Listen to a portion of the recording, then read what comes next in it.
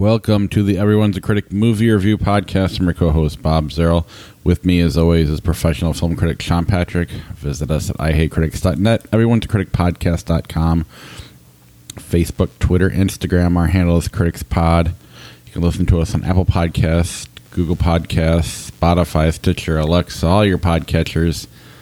We haven't dropped off of Spotify yet. We'll see. I don't know what kind of effort that would really do. Whatever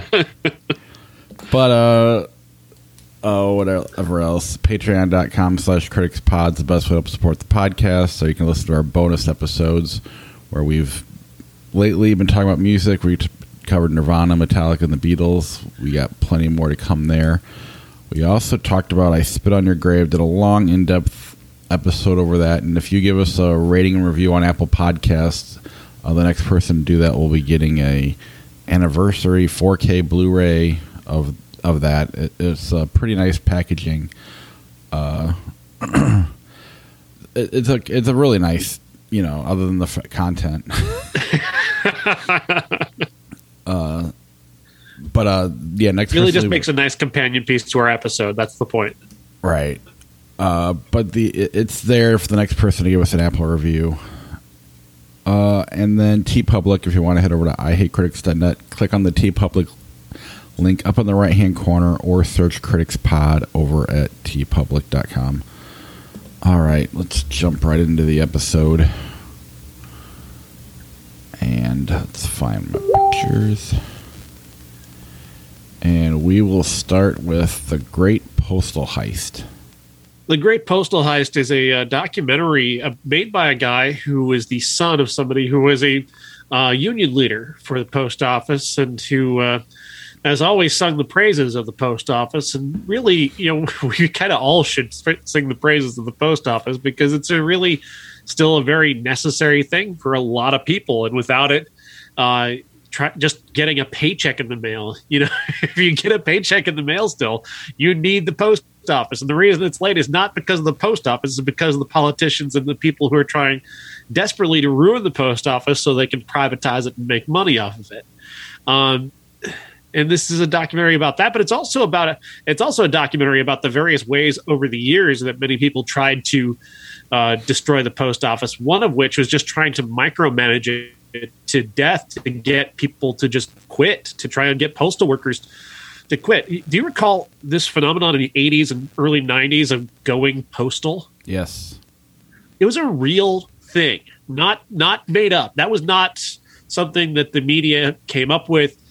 The post office was such a hard place to work and remains in many ways a very difficult place to work because they would note you to death. And you anything you did, the management was told to just stay on top of everything. Why did it take you this long to do this route? Why were you in the bathroom for 5 minutes? You should have, when you're only supposed to be in there for 2.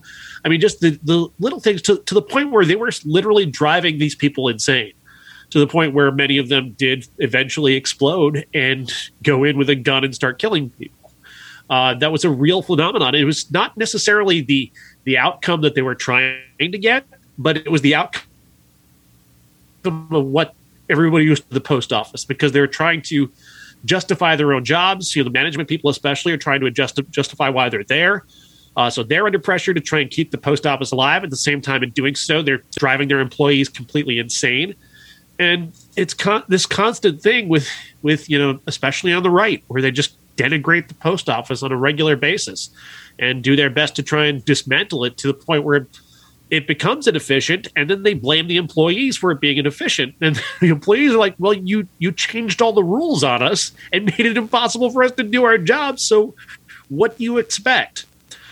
It's a really eye-opening documentary. It's a very kind documentary to the people who work at the post office. It's very thoughtful. I mean, guys who are just really normal guys end up taking their own life just because they worked at the post office, because it became so hard to. One guy was a union leader, and he was just trying to do his job and trying to do the best for his union, and he was just getting beaten down every single day from all sides until finally he just couldn't take it anymore, and he took his own life. and this is what we're doing to people. This is what this is what the government is doing to people, especially those who want to privatize things. They, instead of putting out a bill and arguing your side to say this is why we shouldn't have a post office, they continuously just nitpick it to death. Just pull pieces off of it. Just like toying with a fly, just pulling its wings off. Like it's a constant thing, and it's these poor people who are just trying to do their job and have a job that pays their bills on a regular basis. Which the number of people, by the way, everybody talks about what a great job the post office is. Like you can't get fired from a federal job and all that. There's still most post office workers, a lot of post office workers still getting welfare. They're still getting food aid because they don't actually make that much money.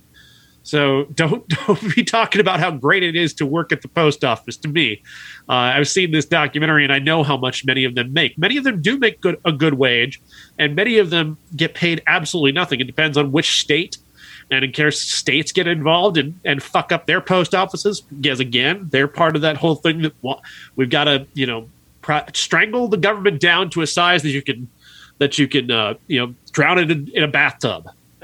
So we've got to destroy things like the post office, which is just this wonderfully nice thing. The post office is just a very good thing for people, especially poor people. And that's the thing that they do. That's the thing we always do with the poorest people, is we try and take and take and take away from all the time.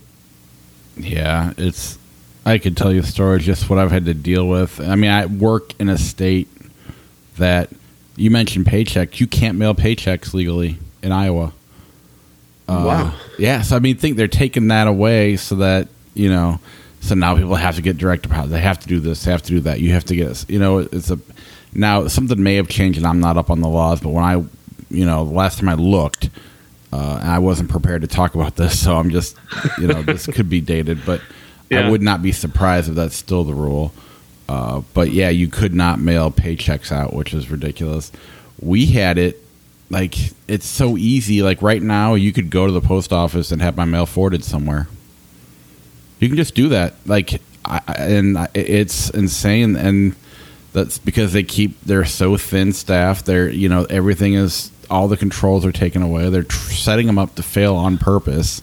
Oh yeah. And it's just, they're what keeps FedEx and UPS honest.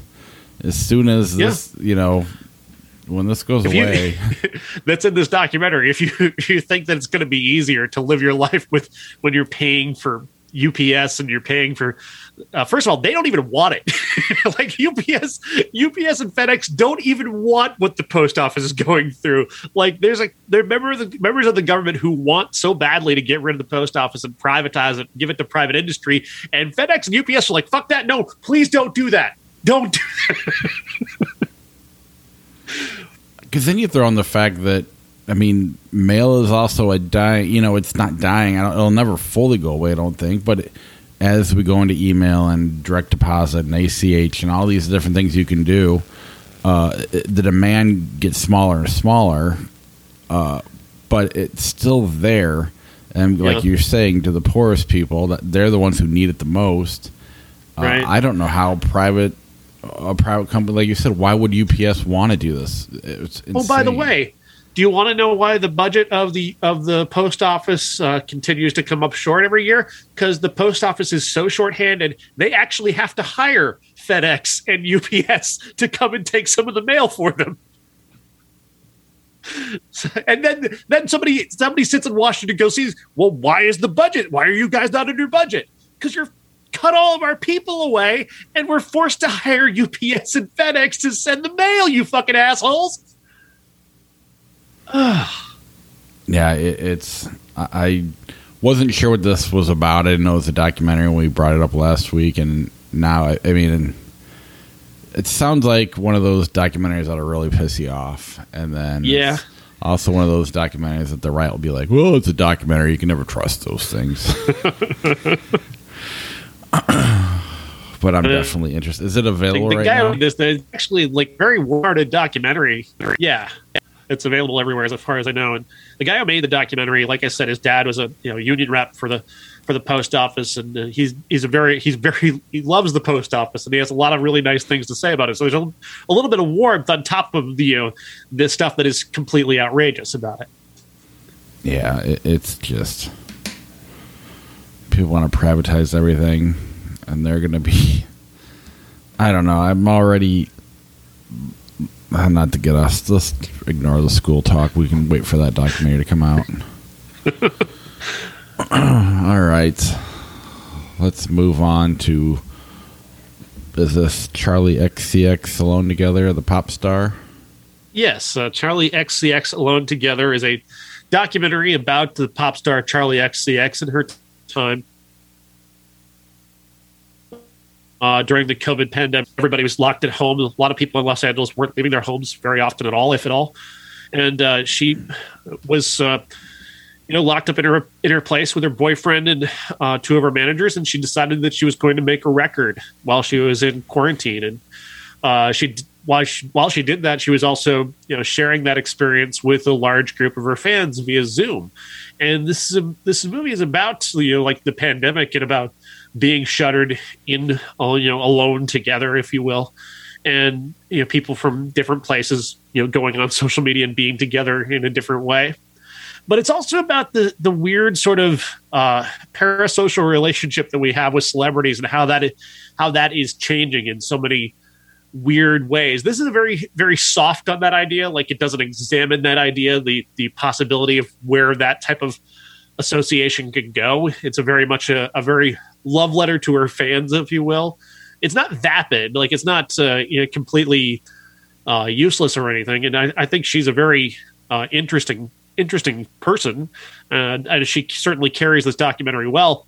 I think I'm more interested in the ideas that this movie kind of brings up and brushes over, as opposed to the actual movie itself. Because I'm not a Charlie XCX fan. Of heard her music, it's fine. But what I'm more interested in is that the way that we kind of blur the lines between a celebrity's life and their celebrity with a fan, and here she is like letting fans write songs for her. Like she's going online, like, I'm having trouble with this song. And so she calls a Zoom meeting with her fans and people suggest lyrics to her. And it's like, you can just imagine a lawyer going, oh, fuck. Some copyright lawyer just losing his shit looking at that. But she's being, just being cool and having that moment with them, sharing with them the song for the first time, before everybody else gets to hear it. And it's certainly lovely to see that, but it's not like, in a different way, she would never invite these people to her home to do this. Like, and no celebrity is going to invite people into their home like this, but social media and Zoom have kind of changed the way we interact. And I'm kind of fascinated by where that's going. Like, when everybody has a Twitch stream and everybody has their live stream that they can do, their Zoom meeting that they can call, at some point, when does that parasocial relationship cross the line from being a healthy interaction with fans to something that becomes, like what we saw in the 80s, where, a guy shows up at a TV star's house and murders her on her doorstep. Like, he thought he was her girlfriend. She was his girlfriend. So I don't know. I'm fascinated by that. And this movie kind of, again, it brushes across that very, very lightly, because it's a very celebratory documentary, but still it raises a few interesting questions. Yeah, I mean, that scenario you brought up is never going to go away. Somebody, mentally unhealthy, thinking they're dating the person or whatever. Yeah. But, I mean, I don't know. It's also a safer way to meet fans. It's neat. It sounds interesting. I'm neither here nor there. I'm old, so it's not, that's... I'm not bad-mouthing her music. I'm an old person. I'm in my 40s, so I'm not her demographic. My daughter's seen her in concert, opening for Halsey, I think. And I mean, I'm interested in their ideas, and the idea of, being old. When you said her fans wrote her music, before you even said it, right away I'm thinking I'm going with the lawyer thing. That's what my head is. And I'm like, there must have been some sort of agreement before the Zoom meetings. There had to be something in place. But I don't know. It sounds pretty cool. I mean, who wouldn't want to? If I had a chance to, be a part of Joe Perry and Steven Tyler writing songs, and I could actually submit something to them and they used it, that would be amazing. And I wouldn't even need the credit. It would just be all I need to do is know. It's that simple. So I think that's really, really cool. And it's really, and it's so young. This whole concept of where we are right now is such an early stage. We really don't know like the long-term impact of this type of interaction between celebrities and fans. Because I mean, we had nothing like this. When in my mom's age, or even my mom, because my mom was very old, but like, just people who grew up like around the Beatles, the best you could do is maybe send a letter to Apple Records and get a form letter back that had a stamp of like Paul and name, some secretary put on it. Like that was the closest you were going to get to a celebrity. And now, here these people are sitting in a Zoom, with Charlie. They're just chatting with her like friends, and it's so different. It's just so very, very different. The cool thing is when that happens, the world shrinks, and then, I mean, I think there's a lot of good that can come out of it. Obviously, there's bad too. People get more jaded, and I don't know. But it's also good to not, I don't know. I think in general, their mental illness aside, it's good to, I don't think a lot of these celebrities like being on pedestals, like they did back in the 60s and 70s. Whether they liked it or not, they were. It's not healthy, though. You're right. That's a good point, is that it's really not healthy to be deified that way and to be so separated from the rest of the world. And that's actually, there's again, I don't think this movie is particularly serious, but it shows a lovely kind of fan interaction. Like there's no negativity. This is a really wonderful, inclusive community that she seems to have built. At least, again, this is heavily edited. We don't see any of the negative stuff at all. But the community that we do see is very healthy, very inclusive, very supportive of each other, and that's a wonderful side of this. Yeah, absolutely. I mean, it just seems like a really cool idea, and I'm glad it exists. Anything else on Charli XCX? Not really. It's mostly just for fans, or if you're kind of interested in the idea of parasocial celebrity relationships, like. Certainly, I find that sociological aspect of it pretty fascinating. That this is at least an introduction to that. Well, yeah, and this is totally off topic, but it's within the music. Like my son goes to a lot of concerts with me. My daughter does not. She used to, but now she doesn't like anything I like, and so now she's playing my son's the favorite kid, and she's hated. I'm like, well, I don't. You saw Halsey and Pink and all these other people years ago, but two, they don't come here. All these bands I like come here, and she's like, "Well, take me to go see Adele." I'm like, "Adele's in Vegas, and that's it." But my son's favorite band, they're called Ice Nine Kills. They're some metal band they kind of parody horror movies. They're playing Vegas, opening for Metallica. I'm still not going, but it would have been pretty funny though. My daughter, though. Anyway, that was just a side bullshit. Yeah. They, Them, Us, the next movie we'll talk about. Yeah, They, Them, Us stars Joey Slotnick as a film professor who is going through a divorce. He's breaking up his family with his wife and his two kids, and he's going out in the dating world, and he meets an artist played by Amy Hargraves, who has a bit of a secret. She's kind of into kink. She likes S&M, and so he's going to try and open himself up to that. Meanwhile, he's got two kids, one of whom's kind of way into drugs. The other one's kind of way into, well, why isn't anybody doing something about my brother? Because he's into drugs. And they're just kind of whiny, and they blame their parents for all their problems because their parents are divorced and whatnot. Fine. The artist herself also has two children, one of whom is a non-binary person who uses they, them pronouns. And based on the title, you'd think that's important, but it's not. That character is basically in existence to pad out the story about Joey Slotnick's character and how he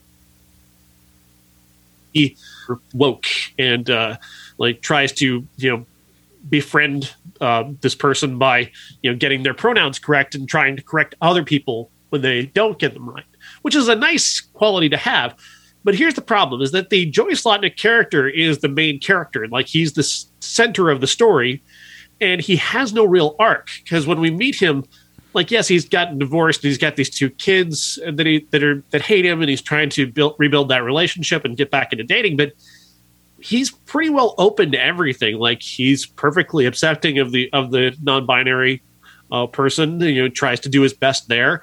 He's very caring about his kids, even if they're angry at him all the time.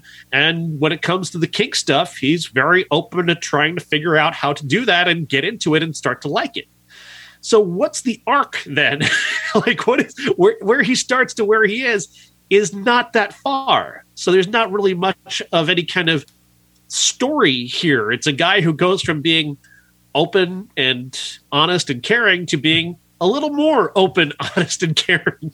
And it's a little awkward, and it's kind of like, it plays like 50 Shades of Grey meets Full House. Like, it's just, there's stuff in here that is just, it's like a S&M sitcom, like all those wacky parents who like to spank each other, and then they've got these kids. One of them's kind of a druggie. It feels like it would be a very modern sitcom. Yeah, usually the acceptance is after the arc of the movie or show. Right. You start off starting with acceptance. Yeah, exactly. Like, he should start from a place where he is repressed and not open. And then this woman kind of opens his eyes to a whole new world. And he begins to, see his kids in a different way and see this non-binary kid in a different way and opens up that way. But no, everything he does, he's already very open to. Is it just supposed to be played for laughs because he's kind of dorky looking, and putting a dorky looking guy into, woke culture mixed with this S&M bullshit is funny? Is that kind of what they're going for? I wish that was what they're going for. Maybe that's what they're going for, but the movie's not very funny. There's some awkward kind of Modern Family style laughs that are supposed to come from the situations. Like, when he starts talking about being a dom. He works as a college professor, a film professor at a Christian college. And so he starts talking about being a dom, but when he refers to a dom, he says he's referring to God. So instead of saying dom, he starts saying God. So the kids won't know that he's talking about it, but he feels this need to talk about dominating, sexual dominance, but he's doing so like saying, well, these things are about the Lord and not about that. And that's supposed to be funny, but it's never really funny. There's no laugh that come from this. It's very awkward, and like, no human being would do that. There isn't a human being on the planet that would act like that. And that makes it just completely unfunny. And just kind of awkward and cringy more than anything. I mean, if you were to seriously do Full House meets 50 Shades of Grey and like really do it right, that'd be amazing. That'd be hilarious. It'd be fun. It'd be anything but boring. Exactly. That's a shame. Yeah, I mean, because there's a lot of rich, opportunities here that the movie just doesn't take. All right, let's move on to Beyond the Infinite 2 Minutes. Beyond the Infinite 2 Minutes is one of my favorite things I've seen in a long time. This is a movie about a guy who owns a coffee shop who closes up for the night. He's going up to his apartment, which is above his coffee shop. He walks into his apartment. He's there for a couple of minutes, and suddenly his face pops up on his computer. And it's him from 2 minutes in the future. And he tells him, like, oh, that thing you're looking for, your guitar pick, it's under the carpet there. Look, there it is. And then he says, okay, now you need to come down here and tell yourself about what I just told you. So then he runs downstairs and he talks to himself 2 minutes in the past. And this loop continues, and he continues to find in very fun ways to kind of build this up. So like, one of his buddies arrives. He's got his person who works at the coffee shop with him there. They're both confused and fascinated by what's happening. So he tells them about it, and they start joining him when they'll go up the stairs and they'll talk to each other in the future and the past, and then then it all just keeps spinning and spinning and spinning. And all of it is in a single take. So the camera is constantly following this action as we're following the in the moment people, like the present.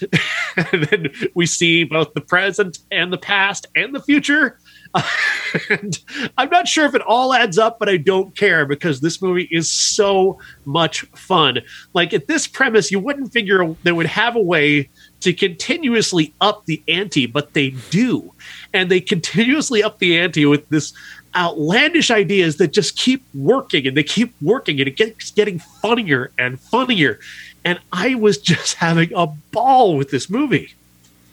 It's almost, I mean, in a lot of ways, it's what Speed was to action movies. This is to comedy. I mean, it starts and it just goes, and I mean, from the second it starts, you're in this movie, like you're knee deep. You can't get out, and and before you know it, it's over. But I mean, it doesn't feel short, doesn't feel long. It just kind of it's one of those movies that grabs you, and all you do is experience it. You're not really watching anything; you're just experiencing the movie because it's just so clever. Really, they could have gone anywhere. They could have gone from the most fucked up thing in the world. I mean, anything they could have done would have almost worked. I mean, he almost made, a movie you can't screw up. I mean, it really was that such a clever premise that it didn't matter where you went, and you just experienced the premise and what goes on, and it was just really, really clever and really, really fun, and just one of the best time travel movies I've ever seen.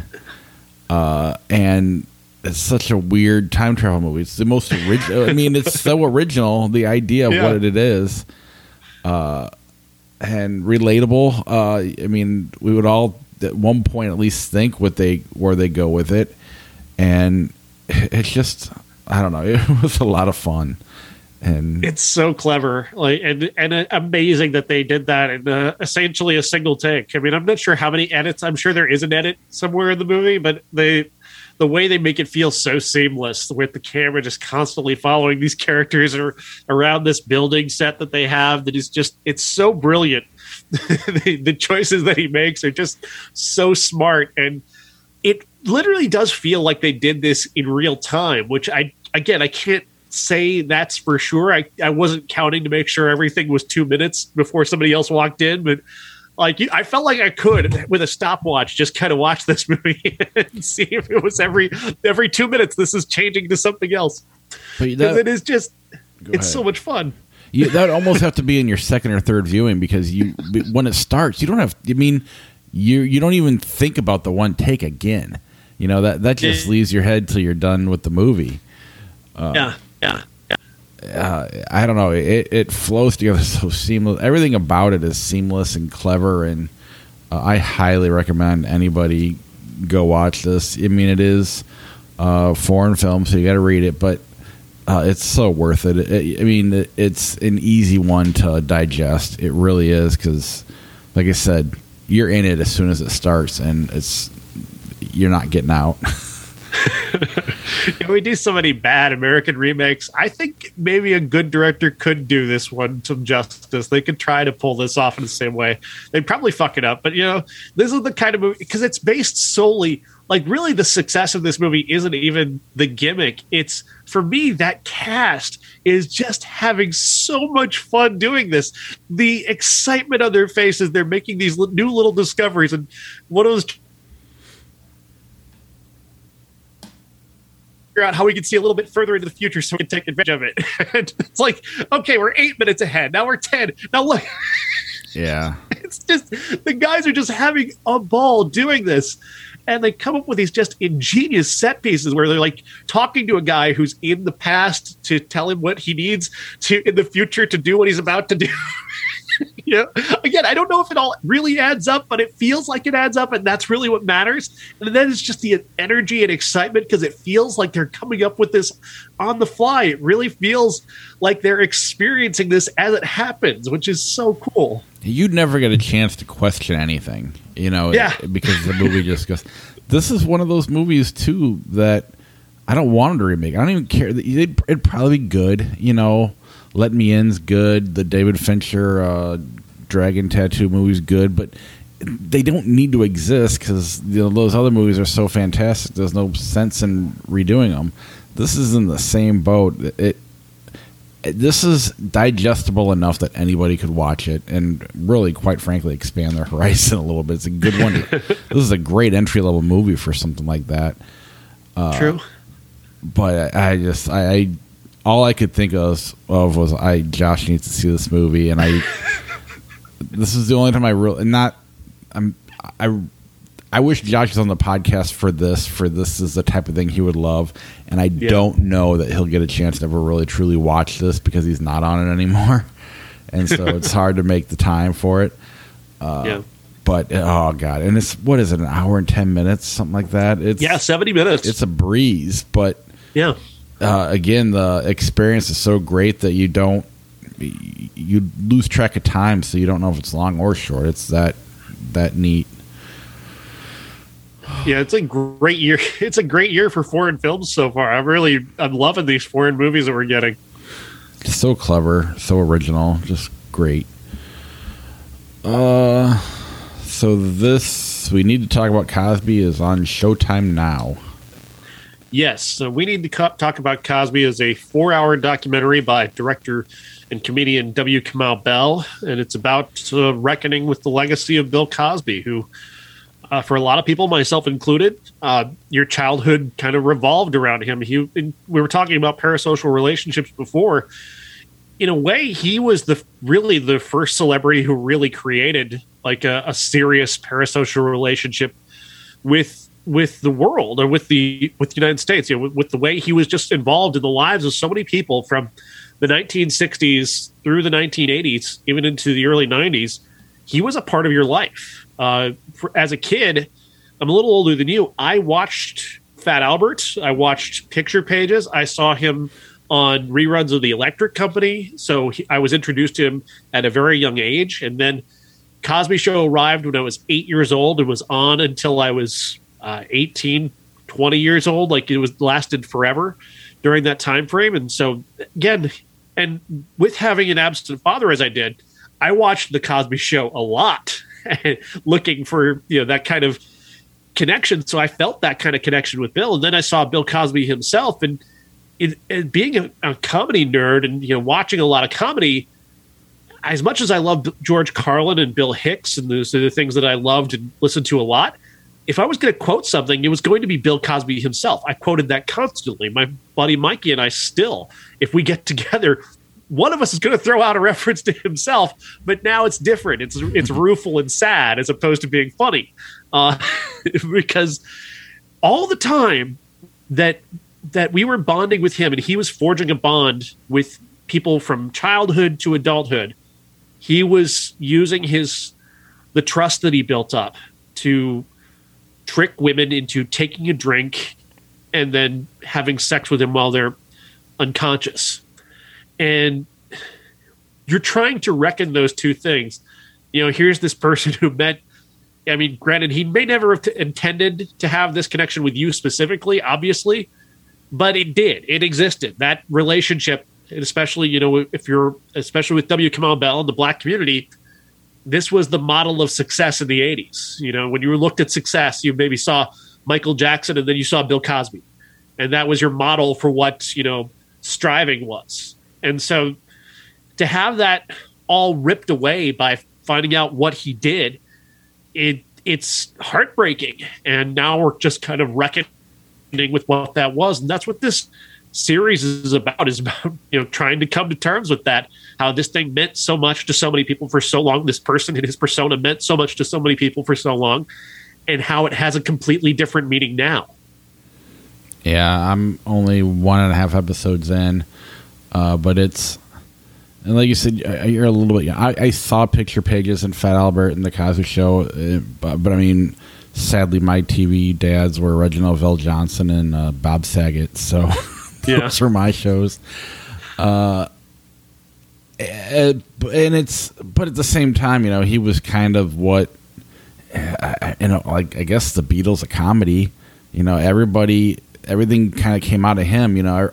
All the greats go back and reference Cosby, and it's, and maybe not the Beatles, but whatever it is, he was the umbrella over a lot of the influence of a lot of great comedians after him, and So, I had some of his records. I didn't necessarily listen to them, but I would go to thrift shops and buy them and whatever. And the weird part is, and I remember like Eddie Murphy and Richard Pryor and talking about how Bill Cosby would come to them and yell at them for saying bad words. I remember Bill Cosby approached Ozzy Osbourne on an airplane and said his TV show was terrible because they were saying swear words too much.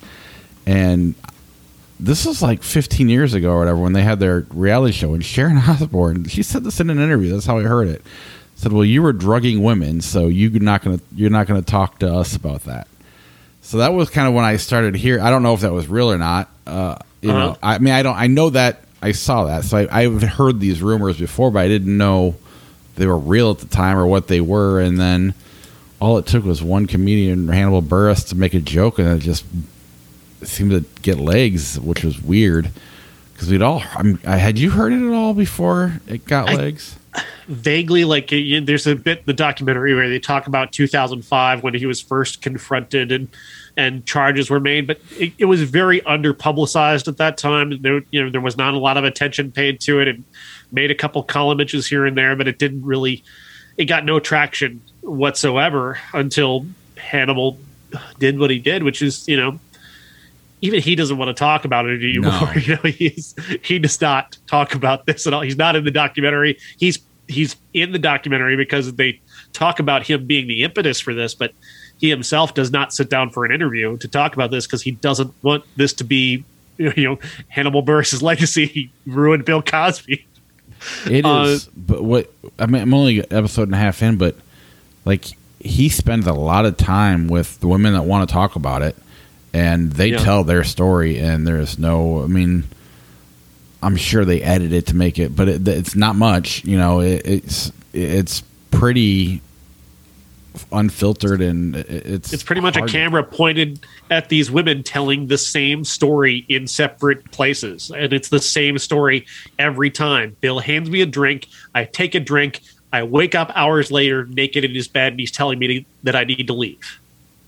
And over and over and over again.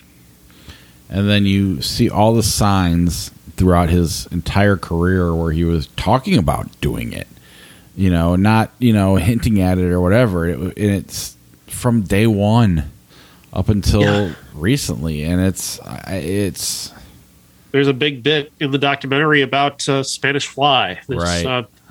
That is a real thing. Spanish Fly. They even talked to a expert in chemicals about what Spanish Fly was. And Bill had a big, long thing on one of his records as a long, lengthy bit about Spanish Fly. But even when you get to the Cosby Show, he made this type of barbecue sauce where he had some sort of special ingredient. And what you're looking at are his kids and their wives kind of cuddling up to each other and falling in love again because they had Bill's magic barbecue sauce. And it's like, good God, he wasn't fucking hiding it at all. Yeah, it was, and which just adds another layer to it. It's, I don't know. I'm not looking forward to it, but I'm interested in watching the rest of it because I literally paused episode 2 to do the podcast right now. So I'm, it's fascinating in all the wrong ways. Yeah, and it's just a shame because, you don't want anybody to be like this ever.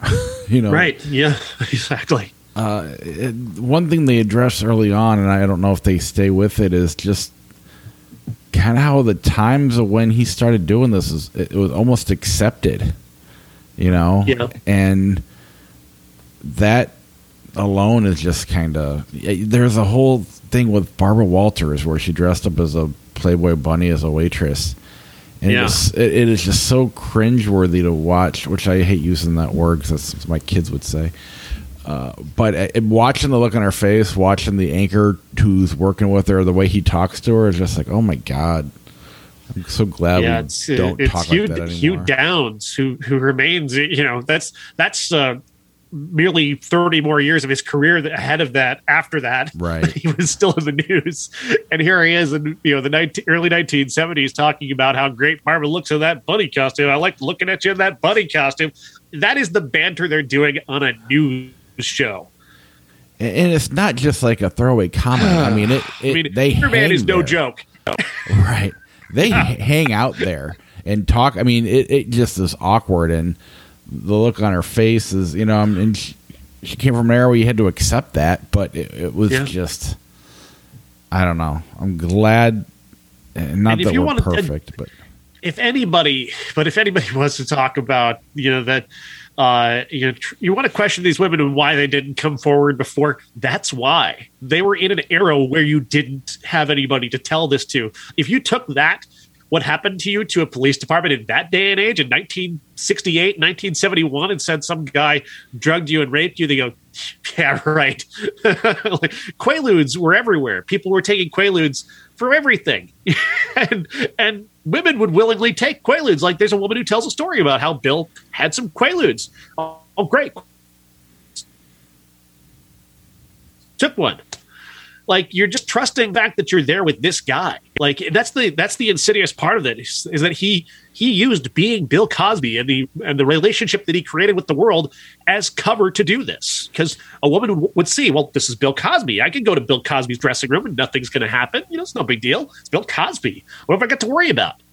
And he used that against them. He used his own persona that he created against them, and that's what makes us so gross and insidious. And and again, it all leads me back to Louis C.K., who may not have hidden what he was doing, but certainly there was an element of that too, where Louis C.K., he's an icon, he's an influencer, he's somebody who is going to help my career. I can go see him in his dressing room.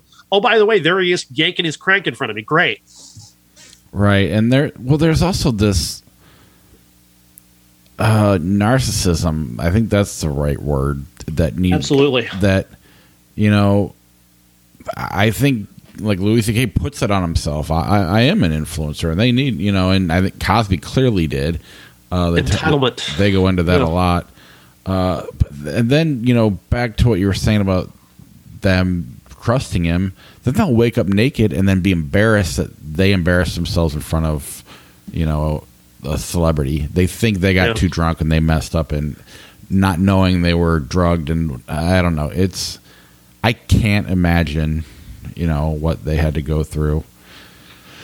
And it really, I know I'm going off on a tangent a bit here, but I can just remember, like, in the 90s, there would be the Bill Clinton culture was so fucked up. When you really boil down to it now, and you look back on it, like, there was a comedian who used to do a joke about how women across the country should get down on their knees and thank Bill Clinton for what he did for women. Mm-hmm. And it's like, Jesus fucking Christ. Like,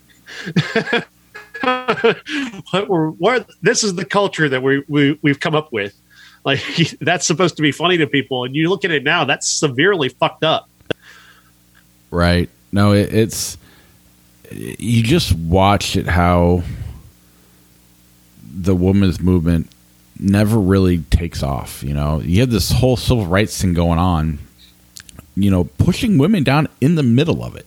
And it's even to today, it keeps popping back up, and there's, comedians go get up on stage. Even now, women need to shut up. They're, they're the reason for cancel culture and this and that. And it's on both sides. It's ridiculous that part of, there is still people trying to hold women down more. I'm not saying they have it worse than everybody else, but there definitely seems to be just kind of a throwaway thought when it comes to that movement, and not really taking it serious because there's white women involved. I don't know. It's not really what this documentary is about, but it does, especially during that Playboy era, how important Hugh Hefner was to the civil rights movement. Not necessarily the best to women. Right. Not that he was drugging them, but yeah. I mean, we don't know. There's some stuff coming out now. I know. Yeah. He's one person he was not my TV dad, Hugh Hefner. All right. Let's talk about Sundance. Slam Dance is actually where I was. Slam Dance. Never mind. I misread that. So Slam Dance. Let's talk about Slam Dance. Everybody at YouTube, pretend you're not looking at this. Well, I was doing some virtual coverage of the Slam Dance Film Festival this week. I saw a couple of pretty interesting movies. One of them is called Paris is in Harlem, and this is the story of one night in Harlem in 2017 when New York lifted the ban on dancing in nightclubs. Did you know that New York had a law against dancing in nightclubs? No. They did until 2017 when it was finally revoked. And the reason they had this law was not because they were actually busting any nightclubs, but because they were busting black-owned jazz clubs in Harlem. That was the reason they had it. It was a fully, completely racist law that they put in place to punish black business owners in Harlem.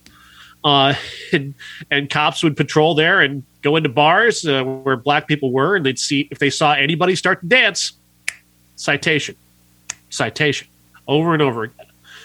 There's this brilliant jazz club there called Paris Blues in Harlem, and that's kind of the central point of this movie.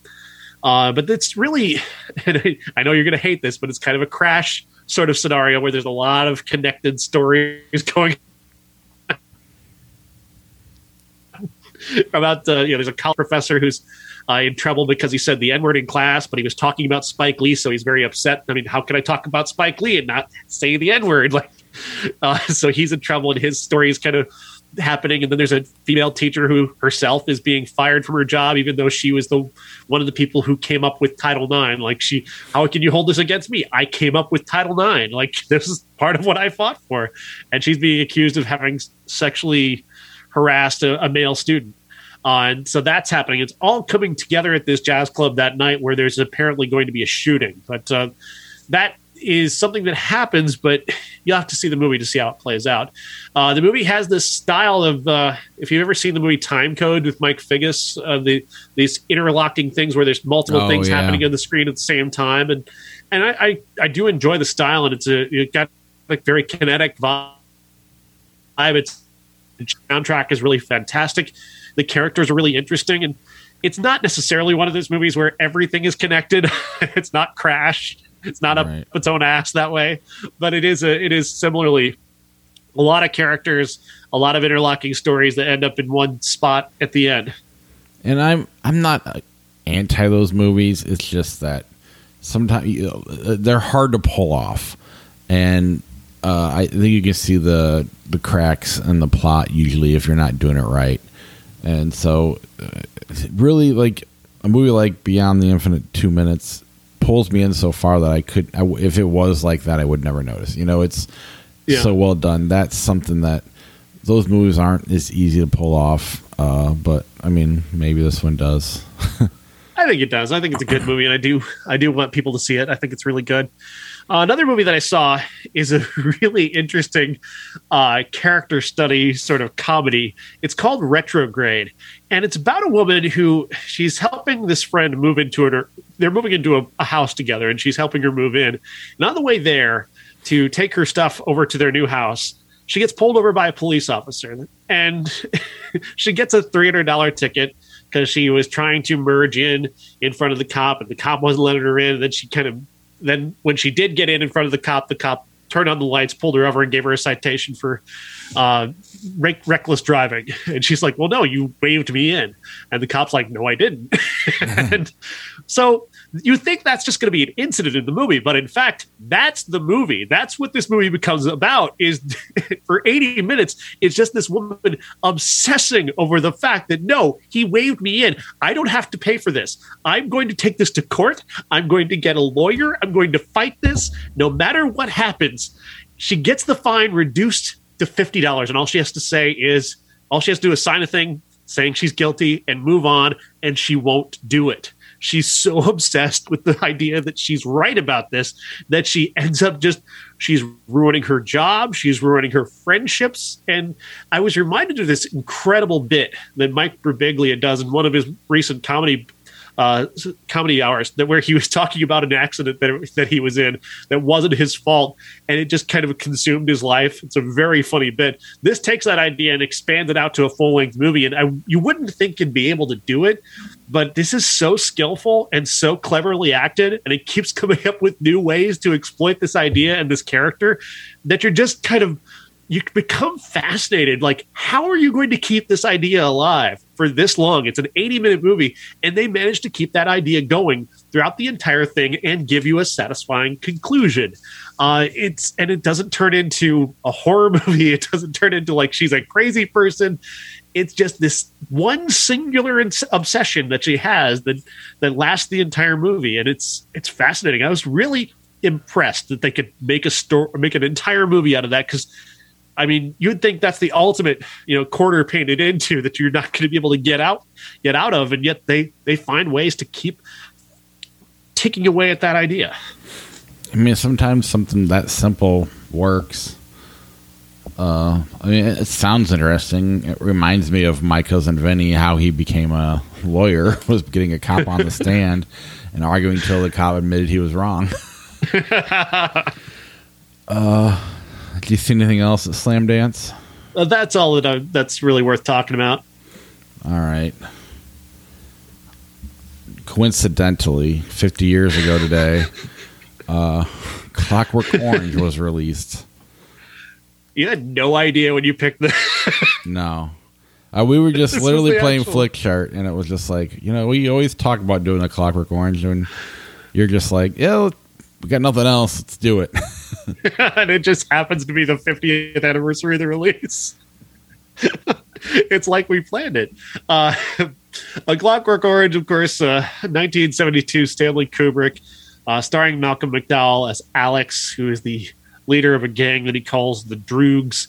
I guess his friends, or he calls his friends the Droogs. He's not a Droog, I guess. I'm not sure. This is Natsep, this dialogue that he has, where he kind of uses words in a very rhythmic, musical, different sort of way that you can pick up, like, contextually. You can understand what he's saying. It's just very, very different.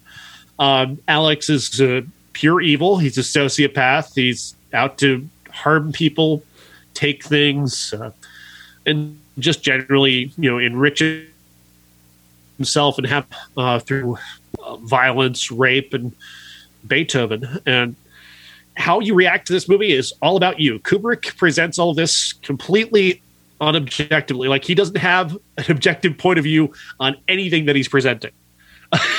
Like, I really don't think there's any kind of commentary on his part whatsoever.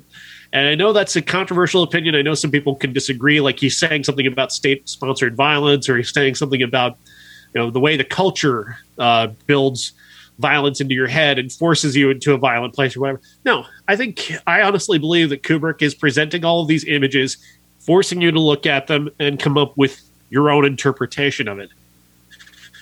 And there are many different ways to interpret this.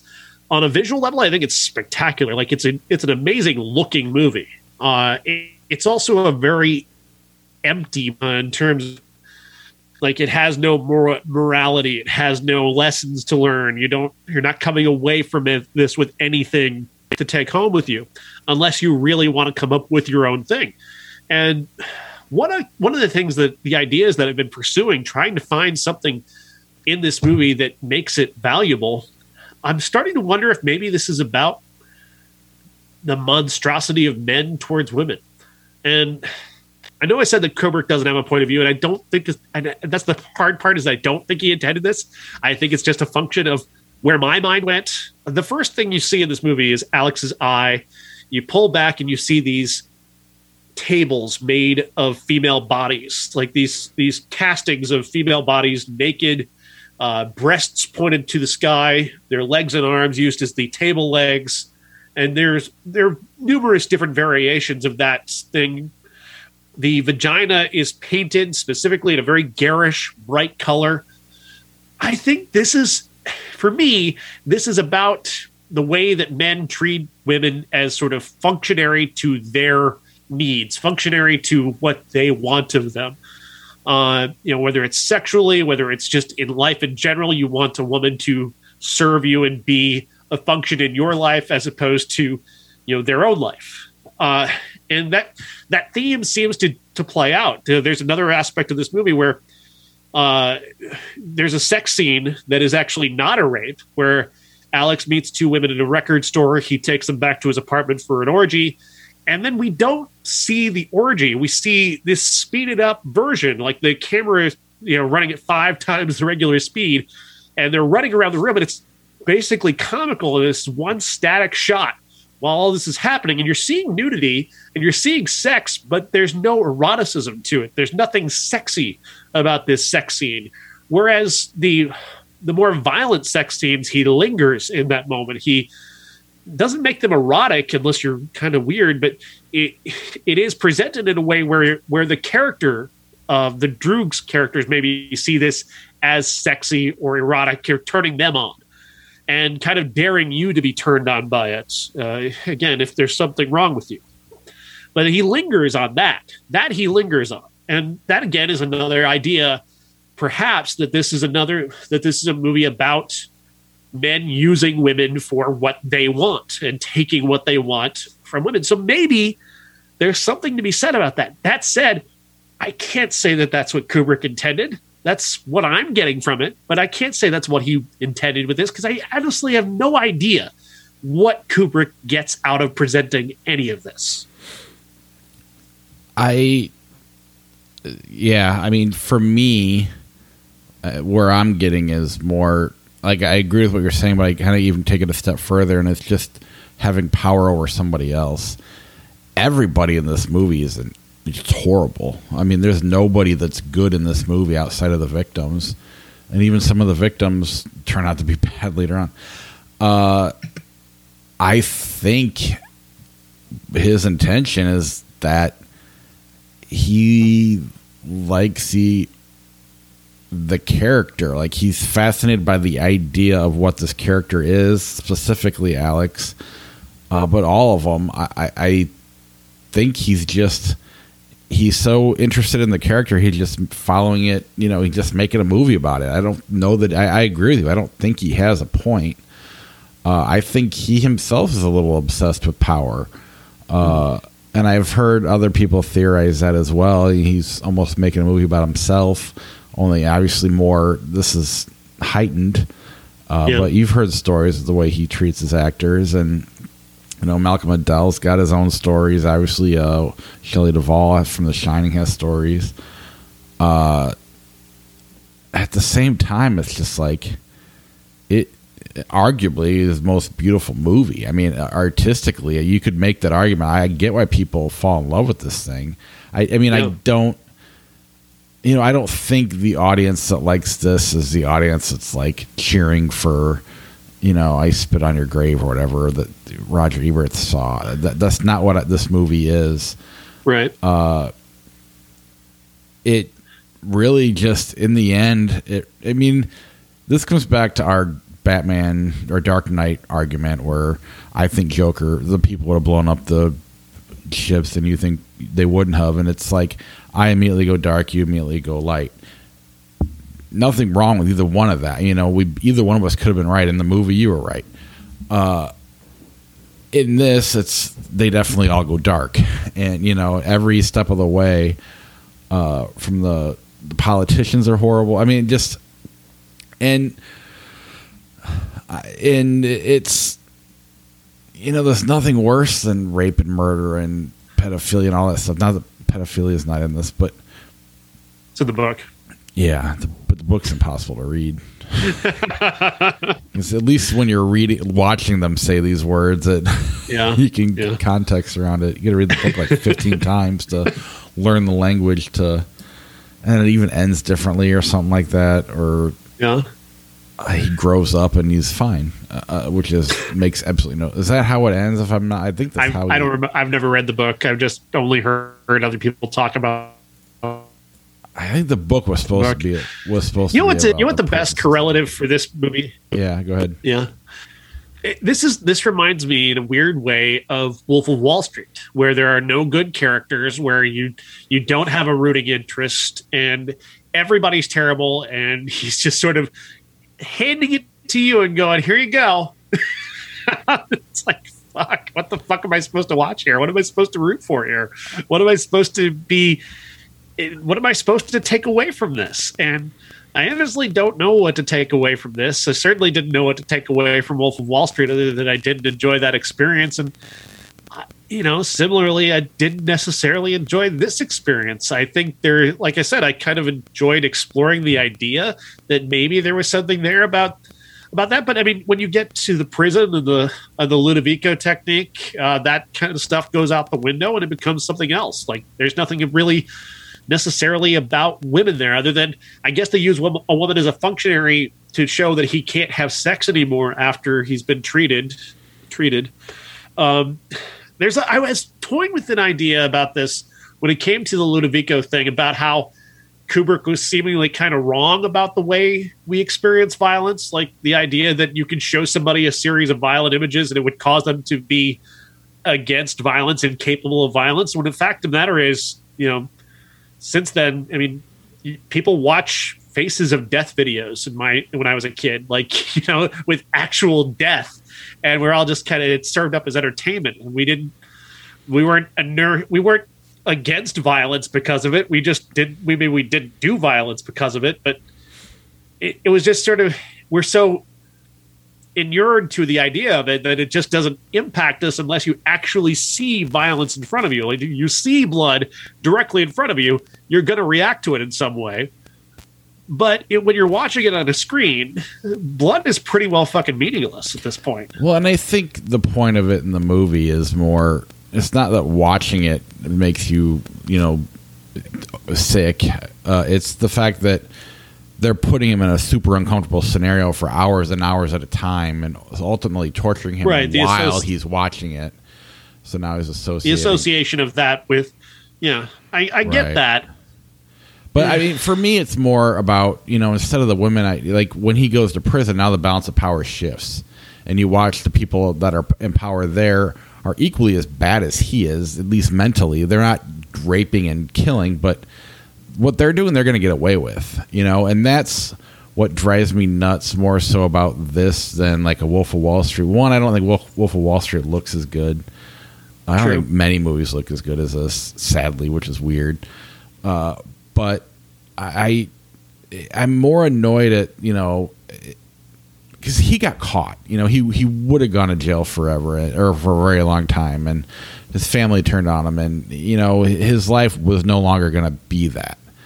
These politicians are doing horrible, bad things on the side. Even the Wolf of Wall Street characters, they essentially got away with it in the end. Like the lead the character from that movie is still around doing bullshit. He consulted on the movie, right? I mean, so I'm more like that frustrates me even more because there's no accountability for that end of things, and so I really did gravitate to that part of the movie when the balance of power shifted, and now he was a victim. I didn't feel bad for him. I just hated those guys too, and almost to a greater extent only because they were going to get away with it. When the politician comes to him at the very end and he's in the bed and they're saying, here's what you're going to do, and you just want to reach to the screen and rip the guy's throat out. It's ridiculous. And I don't know. I was more fascinated by the movie. It's not an easy movie to watch. It's long. There is a homework element to it, but it's also just so. Again, it's if you're into this kind of imagery, every frame you could put on your wall. I don't know why you'd want to put some of them on your wall, but those rape scenes were very artistically shot. I don't, and that it's just a weird. It's something that it's just something you got to deal with if you want to watch it. And then the scene you were talking about where they fast forwarded, there's nothing sexual about it. It's a neat idea. I liked the way it was shot. It was really cool, but it was very real and just okay. There was no power, so we fast forwarded through the of what was going on. And also, there's an element there too of trivializing sex that has sexual consent versus lingering on the rape. Like again, to me that seems to be about how he thinks of women. Like it's not as exciting for him when they say yes. Oh, for sure. But I think I think piggybacking off that, it's the power element of it that Kubrick's really into. At least that's my opinion, because there's so much power. Like that's the focal point of every act in this movie is the corruption of the person who has the control, and I don't think he's saying anything necessary about it. I just think he's fascinated with that idea, and he's fascinated by characters. Yeah. And just made a movie about him with no real, without saying anything, just kind of exploring his fascinations. Which, again, I think this is the fourth time I've seen it, and this is probably the time I understand it the most. I hope. Yeah. But it's that deeply cynical idea that that everybody's bad and everybody's enacting something on somebody else at all times, and it's always about getting yourself over the other person and being the dominant one in any room you're in. I mean, I don't think that's entirely what it is. I think that's simplifying it, but I think it's that those that follow power tend to be like that, or not tend to be like that, but that is something that comes with power. We look at politicians today, and it's easy to say both sides are messed up, and to an extent, I agree with that, and it drives me nuts. A lot of these people, career politicians that we're holding up on a pedestal, like they'll change the game, and it's like, no, this guy's been there forever. He hasn't done shit. So why do we think Bernie Sanders is the answer? Yeah. So I don't know. It's just kind of where I went with it, and it wasn't like every character was. It's just the power part of it. I really think he has fascination with that because he was very powerful when it came to movies. I am fascinated by the idea about how this is about really the monstrosity of men. Really, throughout, it is men who are exerting power in that way. Absolutely. And women are always either the subject of it or functional to what the man wants in some way. And absolutely. And there's certainly something to the idea that I'm not saying that Kubrick has that opinion of women. I'm not saying that at all because I don't know what Kubrick's opinion of women is. Obviously, he's been accused many times of being a bully towards women.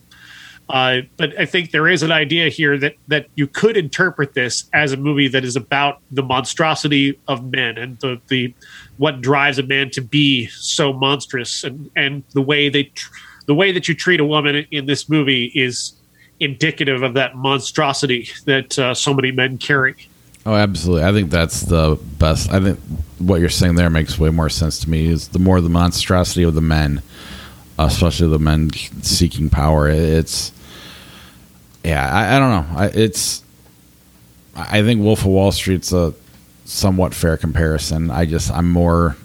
I think I'm making that comparison only because I think both directors come off as very ambivalent about what they're presenting. Absolutely. No, I agree with you completely. I just this is just so out on the artistic spectrum that Wolf of Wall Street isn't. That's the main thing that this one has that prevents me from saying it sucks or from saying I don't like it. It's so good at that part of it that it makes it more conflicting for me. I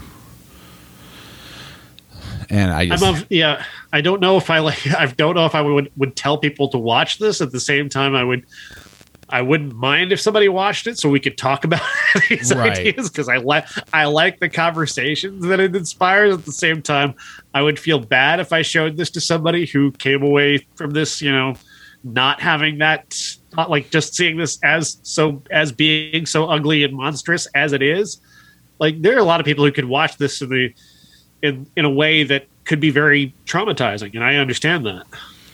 Yeah, and that's part of why it took so long for us to finally talk about it. We've, in a lot of ways, been avoiding it. Yeah. I don't want to say the thing about trigger warnings, but certainly this is a movie that, being that it has so much about violence and rape and sex, that it does definitely, if you're somebody who's been through that, this can be very triggering and very hard to watch. Absolutely. Anything else on A Clockwork Orange before we move on? Not really.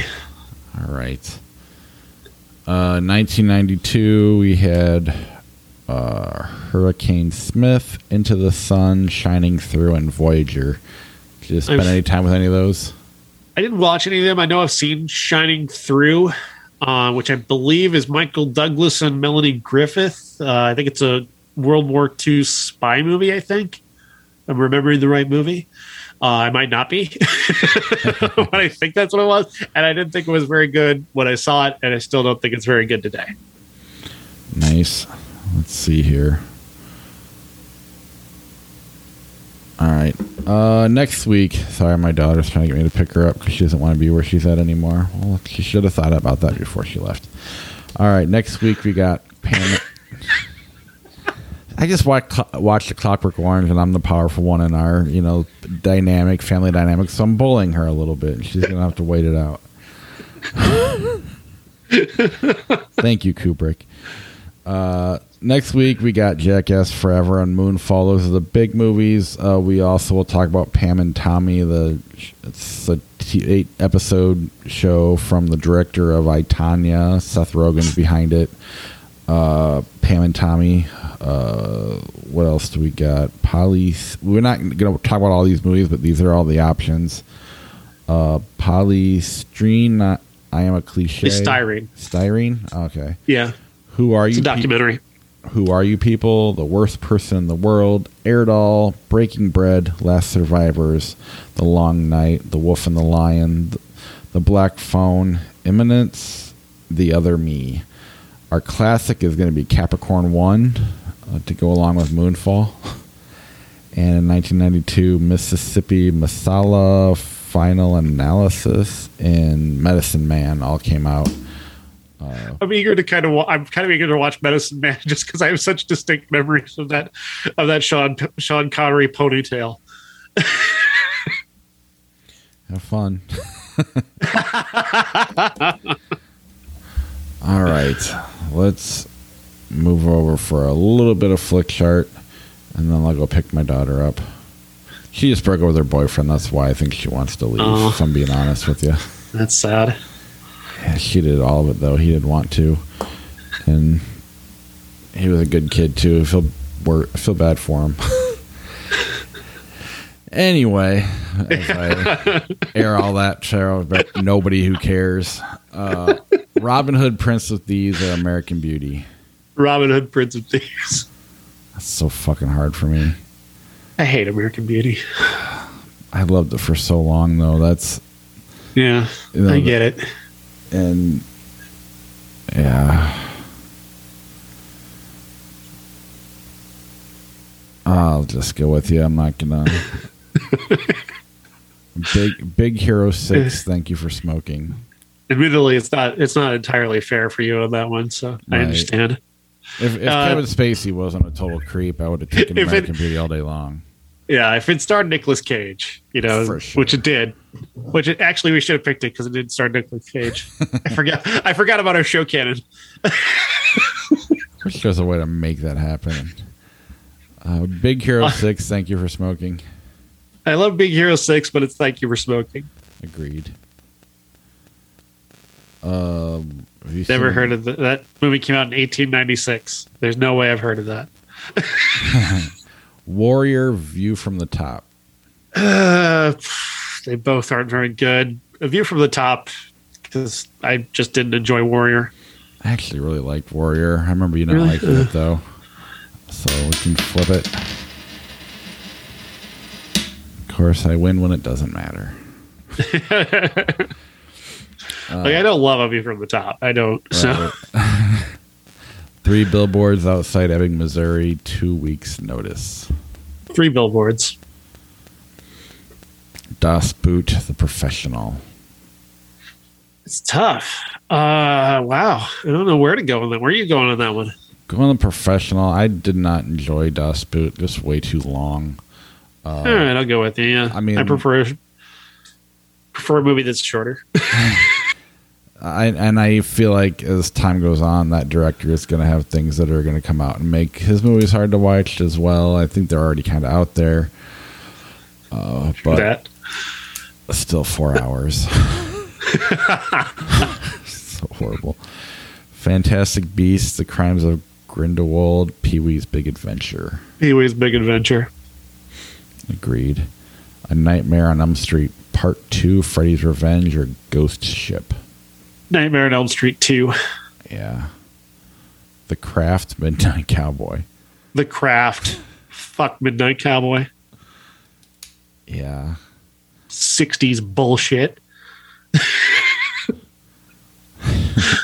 Who Framed Roger Rabbit? Tommy Boy. Roger Rabbit. Yeah.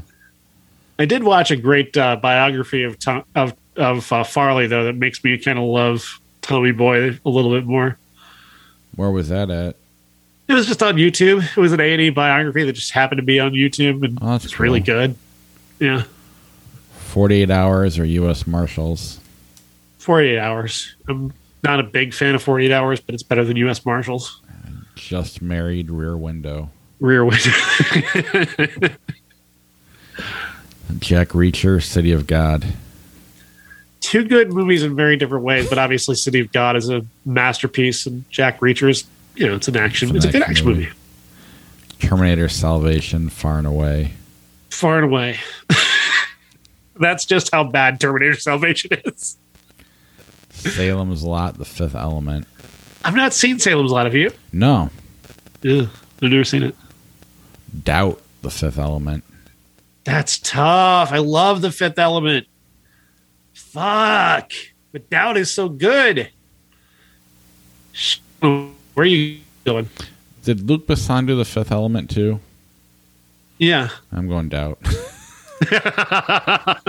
All right, I'll go with you.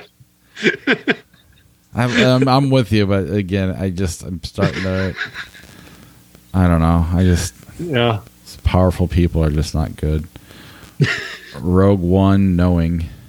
Rogue One. I would love to get Josh on that one. Oh, he'd take the Knowing all day. City Lights or Superman 4. City Lights, by a lot. The Shape of Water, The Wolverine. The Shape of Water. Absolutely. The Cider House Rules, 48 Hours. 48 Hours. By a lot. Bend It Like Beckham, Freddie Got Fingered.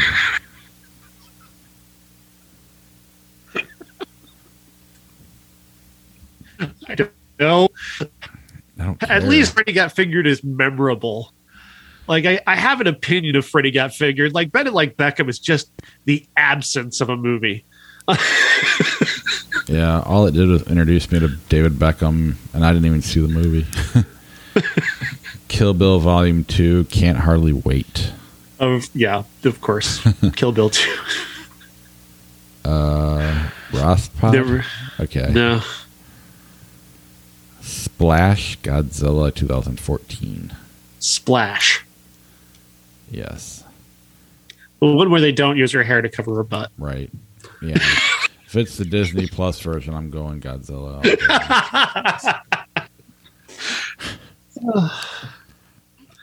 Is that a porn version of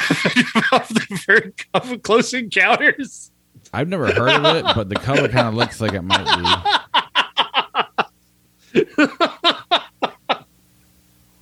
I don't think I've seen either of those movies. Yeah, the other one looks like. I know the other one's Dolly. The other one's Dolly Parton as a therapist, but I don't remember if I've ever seen that.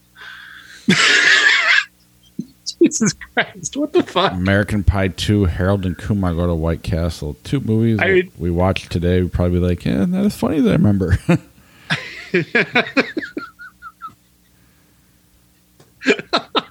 I don't know what to do.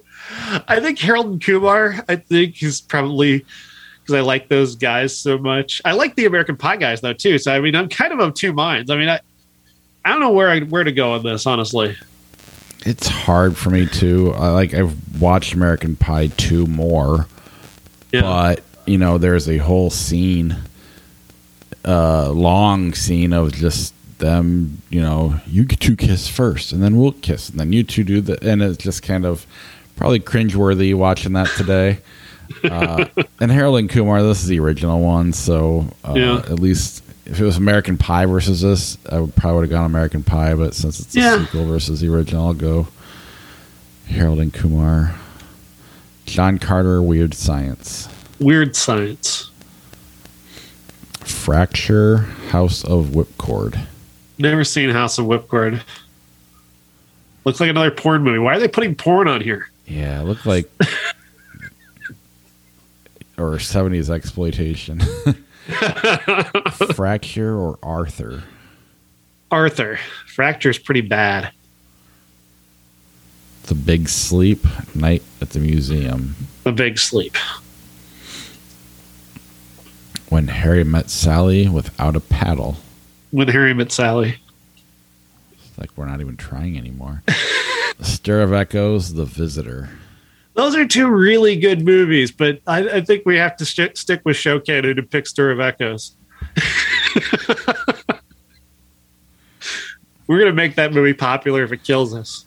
I'm not kidding you. When I saw that movie, I was like, The Sixth Sense, who gives a fuck about this movie? I'm not kidding. I also watched it in an empty theater, which made it that much crazier. I love same. I love the Paint It Black redone. That was so good. Yeah, so fucking good, and everybody's just like, it's fine. It's like, whatever. that's gonna be our Phantoms. It's like Stir of Echoes. Stir of Echoes is the bomb, man. Yeah, it's 6 Degrees of Ben Affleck and Stir of Echoes. Can't think it was the bomb. Or change it and Nicolas Cage is Kevin Spacey. that's show canon right now. Yeah. All right, that's our show. We're leaving on that one. All right, talk to you later. Yeah. Bye.